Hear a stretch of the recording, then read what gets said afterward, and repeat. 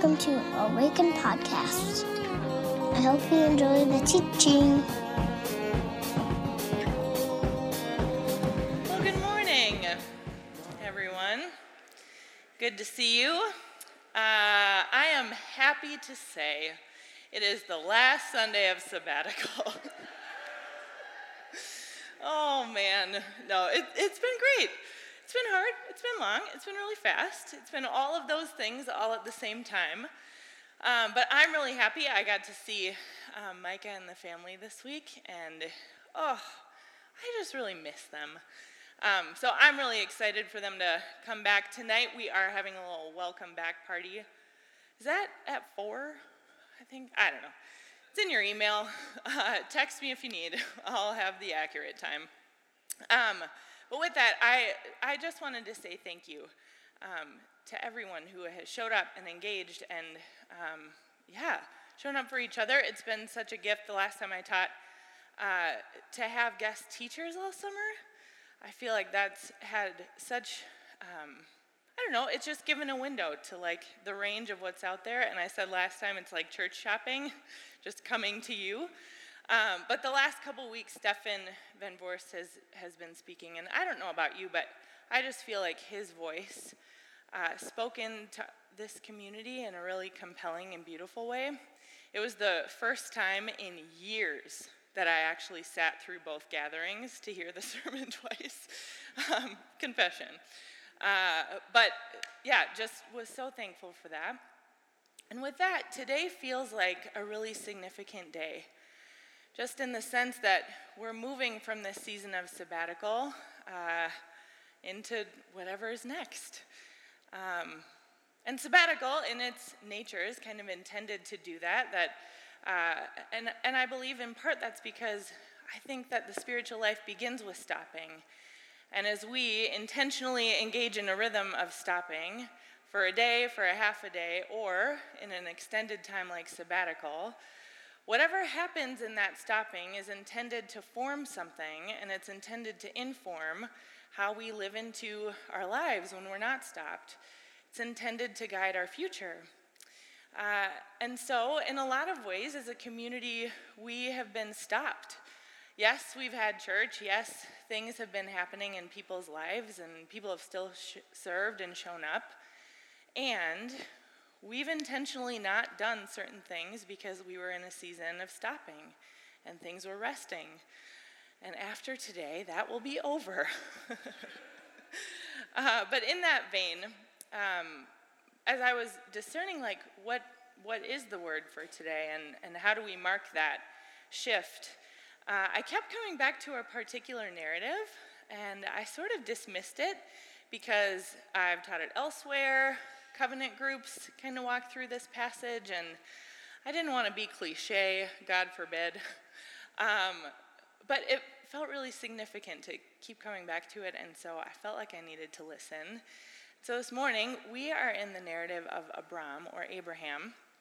So if you have your Bibles, turn to Genesis 12, and stand if you are able for the reading of the word. The Lord had said to Abram, "Go from your country, your people, and your father's household, to the land I will show you. I will make you into a great nation, and I will bless you. I will make your name great, and you will be a blessing. I will bless those who bless you, and whoever curses you I will curse. And all peoples on earth will be blessed through you." Would you pray with me? Abba, for eyes to see and ears to hear this morning. God, would you make us present to the ways that you are working and moving? Lord, would you meet us in the places that we need, the places that are weary and tired, the places that are hopeful and good.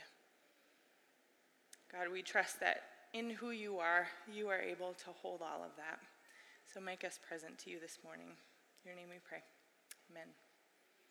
You can have a seat. So this passage is a major one in the sense that Abram, or Abraham, is a very significant figure in Judaism, in Christianity, in Islam, Abram is seen as like the forefather of the faith, of these faiths.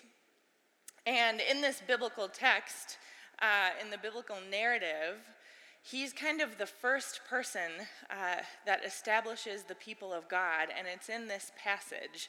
This is kind of the beginning of it all, and I'm going to ignore so much significance of that text this morning, but it's because I think there's a thread in there that I wanted to follow that feels really significant for this community and where it feels like we are. And I want to talk about name and transition and what it means to leave, what it means to receive a new name and unknown futures. And I know sometimes when the preacher starts talking about unknown futures and transition, people get a little nervous. Guys, Mike is leaving, and I feel like I needed to be the first one to say that to all of you. That's not happening, so please don't read into anything that I'm saying in talking about transition and unknown future. But it felt important to maybe name that we as a community are in a transition. It is a transition to go from a rhythm of sabbatical into a regular rhythm. It's a transition to go from summer into fall. And it's a transition to say to one of your pastors here, go, rest, catch your breath. Let the Spirit do whatever the Spirit is going to do, and we'll welcome you back as you are. Like that's a major transition for a group of people to go through. And so my intent and hope this morning is, can we name some of that reality for us as a community, but maybe also for some of where you are individually. And so to talk about what transition asks of us and the work that I feel like God invites us to do in that. And I feel like I needed to start by saying, historically, I'm really awful at transition. I don't particularly enjoy it. Some people get really excited when they sense change. I kind of get like a low-grade nausea and anxiety. And as I've reflected in my adult life, I've gotten a little better because I value it and I think it's important. But I felt like I kind of needed to pause and pay attention to my nausea and ask, why is that true? And for me, it feels like, in part why that's true is because transition invites us into a little bit of redefinition. Maybe where some of our identity is uprooted a little bit. Transition sometimes asks us to leave people, and sometimes to have to find new people. Transition sometimes requires us to learn a new thing, and if we have to learn something new, then that means you're probably not very good at it right away, and you have to make mistakes and maybe feel a little incompetent, and I just hate feeling incompetent.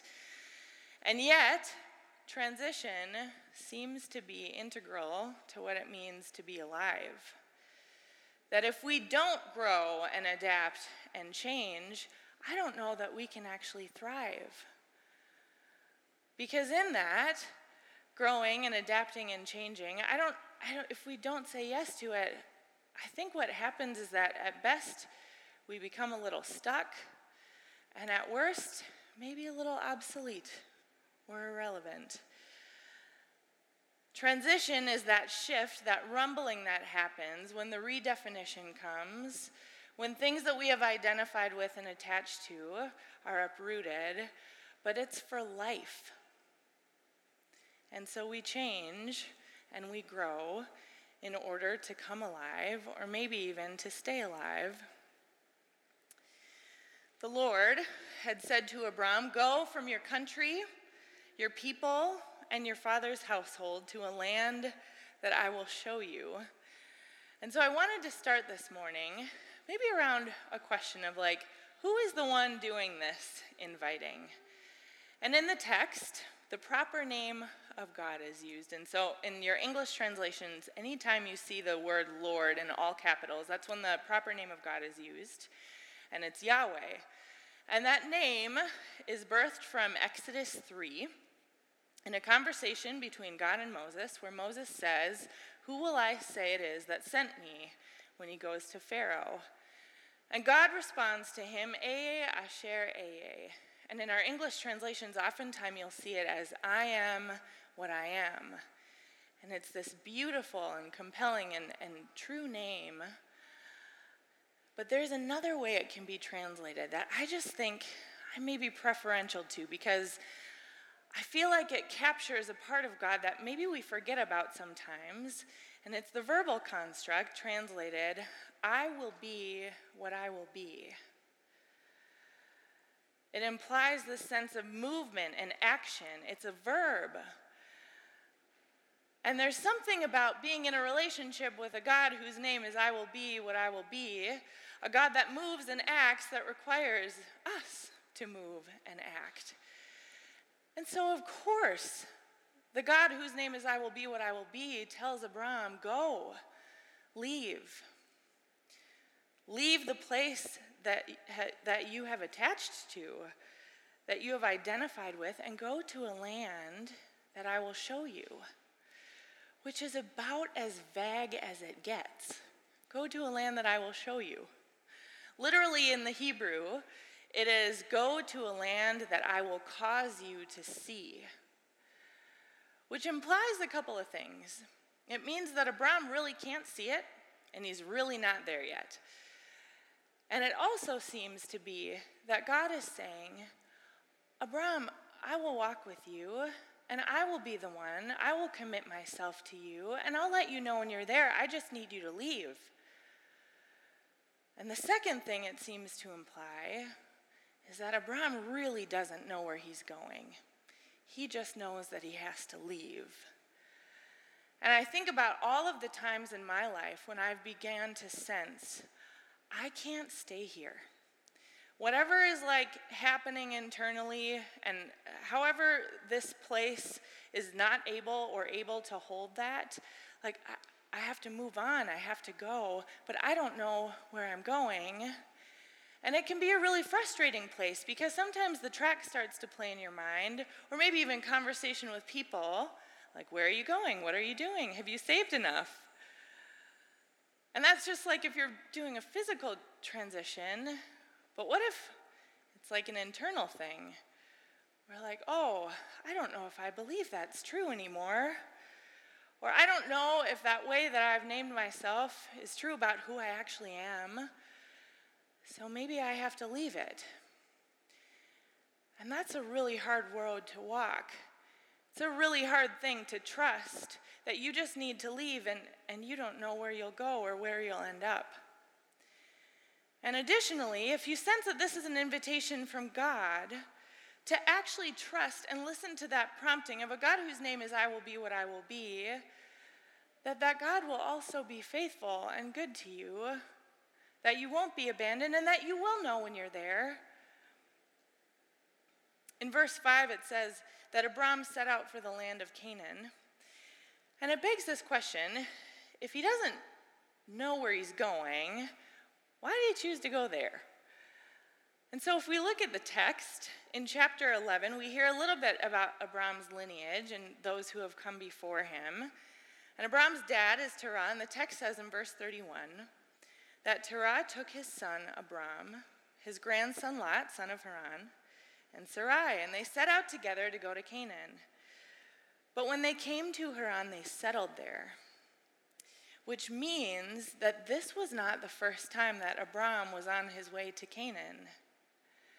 And it seems that Abram, in his decision to go there, is just maybe taking the best next step. Maybe using his resources, having a little conversation to discern, and feels like, oh, I'll go there. And I say that, I feel like that's an important thing to note, because sometimes I think that we're in that transition, when we're in that transition and we don't know where we're going, we feel like we maybe have to wait for this clear directive of go there. And I just don't know that that's always true. I think sometimes we get a glimpse, but we're not really told the how or why, the full picture of that. And so maybe we have permission to get a little creative in the how and to trust that if we've missed it, we're going to know. Abram is given this loose sense of a promise in which he's leaving for a future for others. His name will be made great. And because of that, all peoples on the earth will be blessed through him. He just has to start moving. He just has to leave. And so here's where it gets a little tricky. So that's a really compelling promise in ancient Near Eastern culture, or maybe in any culture, that your name will be made great and that you will be blessed. Maybe it pokes at the human ego a little bit, but at its best, I think it taps into the human need for meaning and significance. And that really the heart of this promise and this passage is that Abram is just the first of many who will go, and others will come behind him and will come to know this God whose name is I will be what I will be. But the complicated part is that in ancient Near Eastern culture, the things that give you a name are your family, your people, and your country. And those are the things that he's being asked to leave. Every single thing that gives him a name, that gives him a sense of identity, he's being asked to leave that in order to have a name and identity. And so it doesn't really make sense. He's called to leave that, to go to a land where he's not known, where he doesn't have a name, to be a stranger in a foreign land in order to receive a name. And it just doesn't make any sense. And so if we read in the text and we look at what immediately precedes it in chapter 11, this narrative is the story of the Tower of Babel. And so without going into a lot of details on what that story holds, suffice it to say that this is kind of the first account of humanity post-Noah and the flood. And what happens, it says that the whole world had one language and a common speech, and the people moved eastward and settled. So there's this idea of a people beginning to lay roots, beginning to be unified in that common goal. And so they chose to build a city and a tower that reaches to the heavens so that we may make a name for ourselves. Otherwise, we will be scattered over the face of the whole earth. That was the reason. And so do you hear it? That impulse to build and preserve out of fear. They fear that they will become obsolete. Because when you're scattered and you don't have a name, you can't be known. So if you just hover above this narrative, this is a group of people that fear that they will be scattered and obsolete, and so they strive and they build and they create it for themselves. And it ends up happening anyway. At the end of the narrative, they're scattered, and then we move into the narrative of Abram. And so there's this question, if we can hold the context that precedes it and bring that into our narrative today, it's as if the text is setting up this dichotomy that impulse in us to create and preserve our own names for the sake of self is actually the thing that will make us lose it.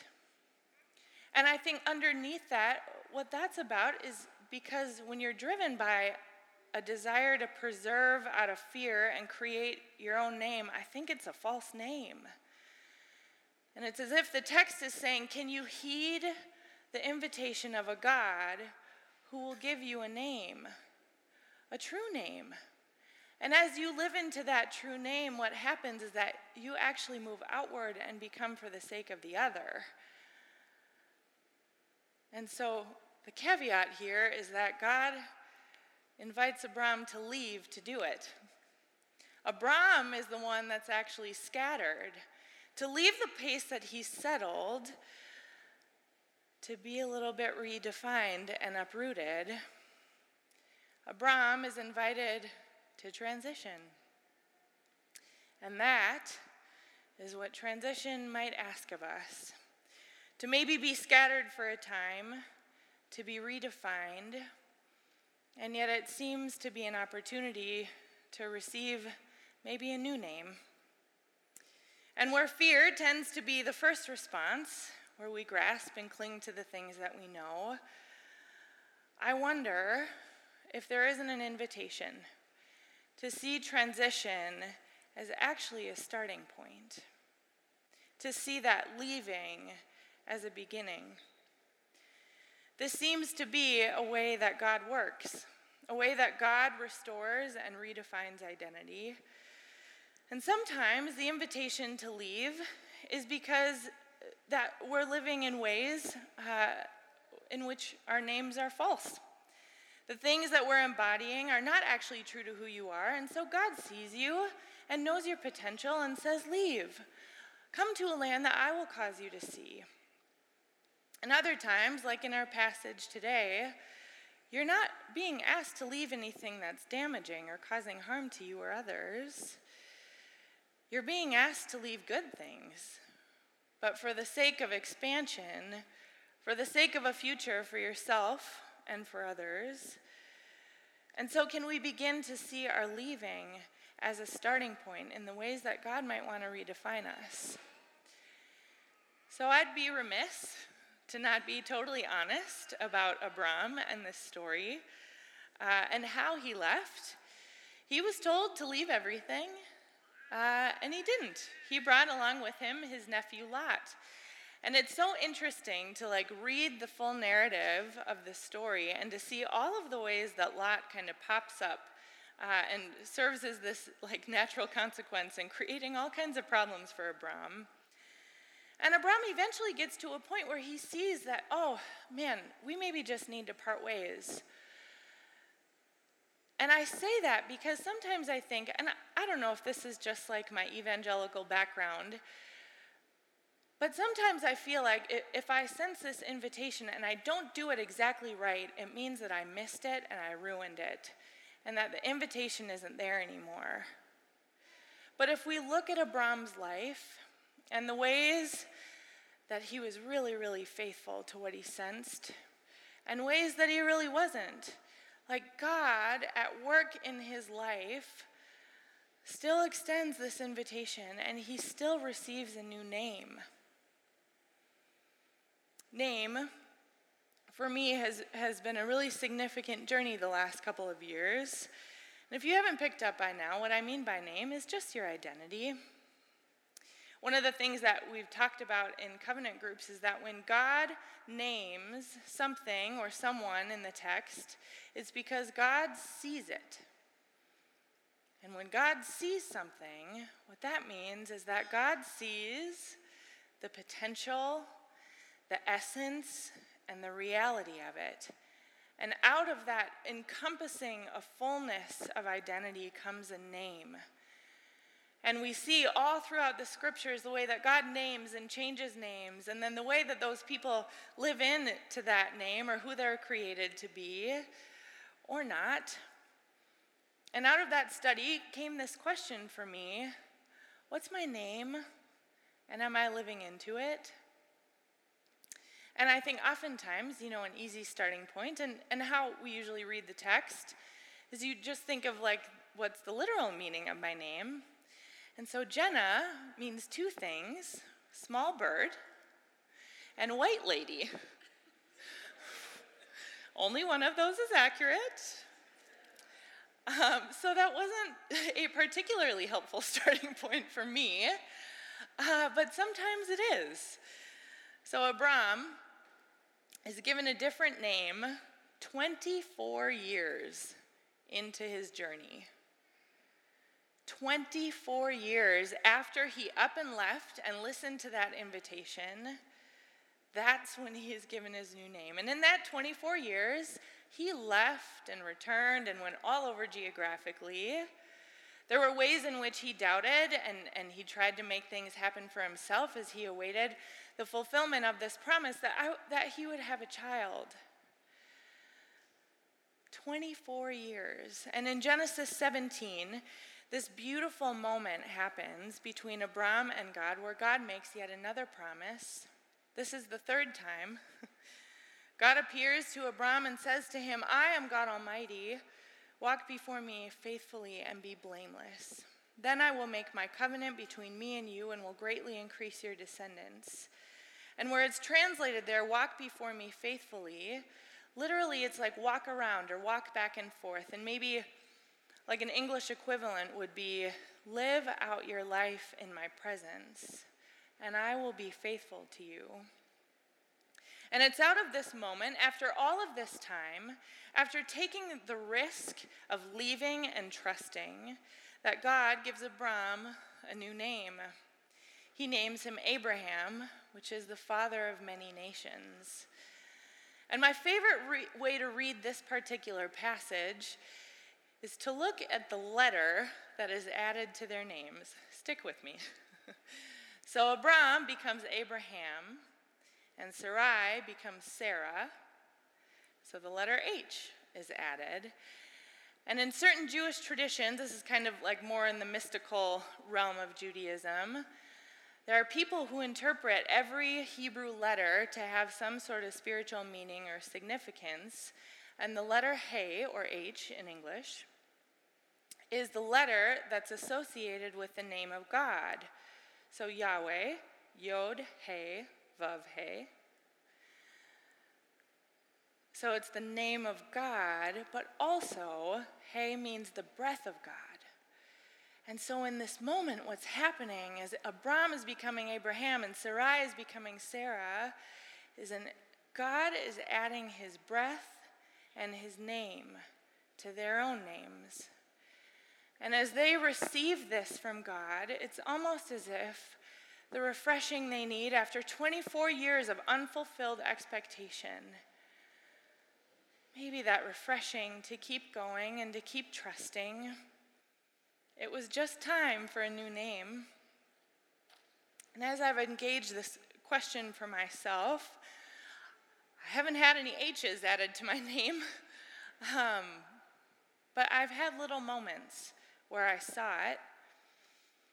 Most of you, well, that's maybe not true. Many of you, if you pay attention to me when I talk, I've been very candid about kind of my journey of being a pastor. And the majority of that process for me was sort of plagued with like, oh, I'm not a pastor. I'm not a pastor. Don't want to do it? Not true. And so for me, like, this has been a huge question in my journey around name and identity. And I had the privilege last fall to go to Israel with a group of people, which felt like a good place to ask that question. What is my name, and am I living into my name? I don't know that you have to go to Israel, but it felt right. And so there was one particular day when I got to go to Qumran. That doesn't mean a whole lot to anybody, but for me it meant a whole lot because that was the place where the Dead Sea Scrolls were found. And when I was 20, I had a very weird and mild obsession with the Dead Sea Scrolls in my wild college days. And we went to this place where they were found. And for me, like, I showed up there and it was very interesting. Like, we went all over the place, and some places were very underwhelming, but others were really significant, and it was interesting to be in a group and to see, like, who was reacting to what. And Qumran was one of those places for me because what it held for me was a time in my life when I was most afraid and most alive. It was the time in my life when I first started to sense, like, maybe ministry is a part of who I am. Definitely not pastor, but maybe ministry. And so as I was there in the space, being reminded of this time in my life, it was very significant for me. So we left. We got back on the bus. We were on our way to En Gedi at the Dead Sea. Made a little pit stop at the Jordan River, like you do. And it was so funny because I came to the Jordan River, and this was one of the places that was really underwhelming. Like, it's quite ugly. There's like stairs, and you walk down, and a little platform, and then a little area of river just sectioned off. And this is where tourism started to pick up, so people are like baptizing each other, and it's weird and whatever. So our group was like off to the side, and someone in our group decided, like, man, I want the leader of the trip to baptize me. So to know this person, like, their favorite thing, their like expression maybe of faith is like icons and orthodoxy, and the desert fathers and mothers, and that whole expression. So as this person is walking down into the water, all of a sudden, 50 Russian Orthodox people dressed in all white start descending the stairs singing, like perfect harmonies. And I'm sitting there like, whoa, what is happening? And I'm watching this person, like a reflection so true of who they are as they're being baptized. And this person comes back up, and my friend turns to me, tears streaming down her face, and she says, "Jenna, I think I need you to baptize me." To which I was like, okay, we can do that. And so I went down into the Jordan River, and I spoke words of name and blessing and identity, and I baptized her. And then another friend came, and another friend came, and I baptized them, which is about the most pastoral act that you can do, to baptize someone, for them to go under the water and shed any skins that they don't want to live in anymore. And I got to do that. And I left, and as I was sitting on the bus, like by myself, kind of processing on the day, I realized that like the thing that I ached for and longed for in my 20s is here, and I'm living it, and I'm living in my name. And it was just this tender moment where like nothing significant changed, but I saw like I'm doing it. And so this morning, maybe more significant than my awesome story, and hopefully what you sense is an invitation to you to maybe sit with this question: what is my name, and am I living into it? It's maybe a collective question. Awaken. What is your name, and are you living into it?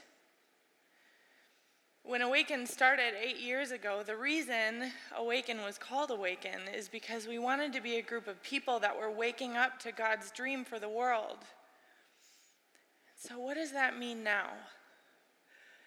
It's been a hard year, and we're coming out of a season of sabbatical, and we're about to welcome our friend back just as he is.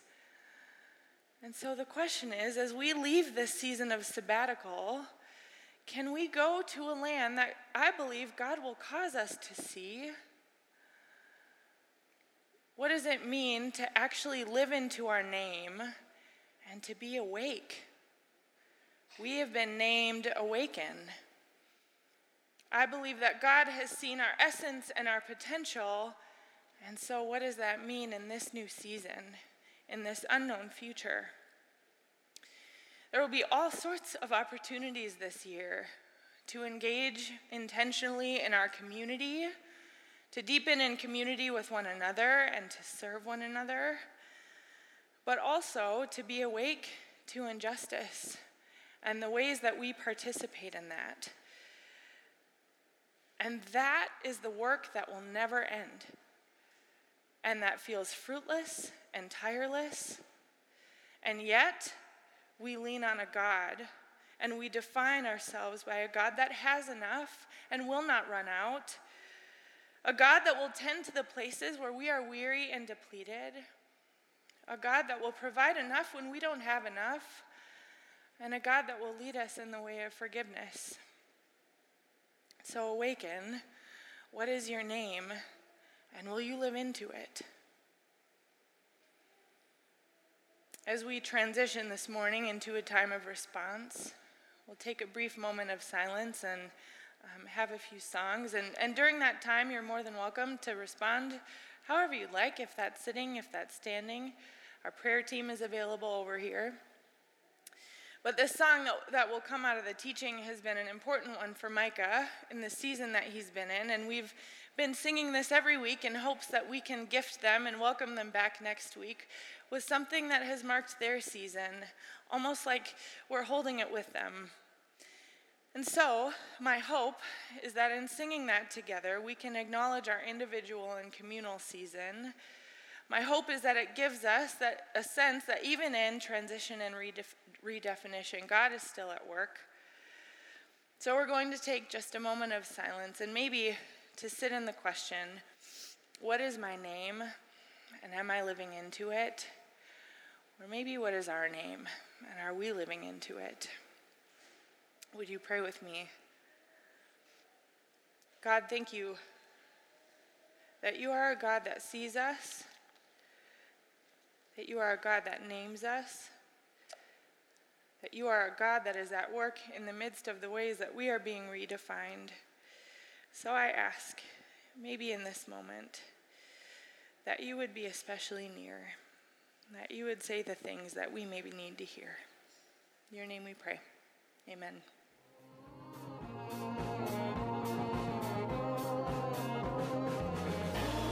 Find us online at www.awakencommunity.com or on Facebook at www.facebook.com/awakencommunity or on Twitter at Awaken Community. See you next time.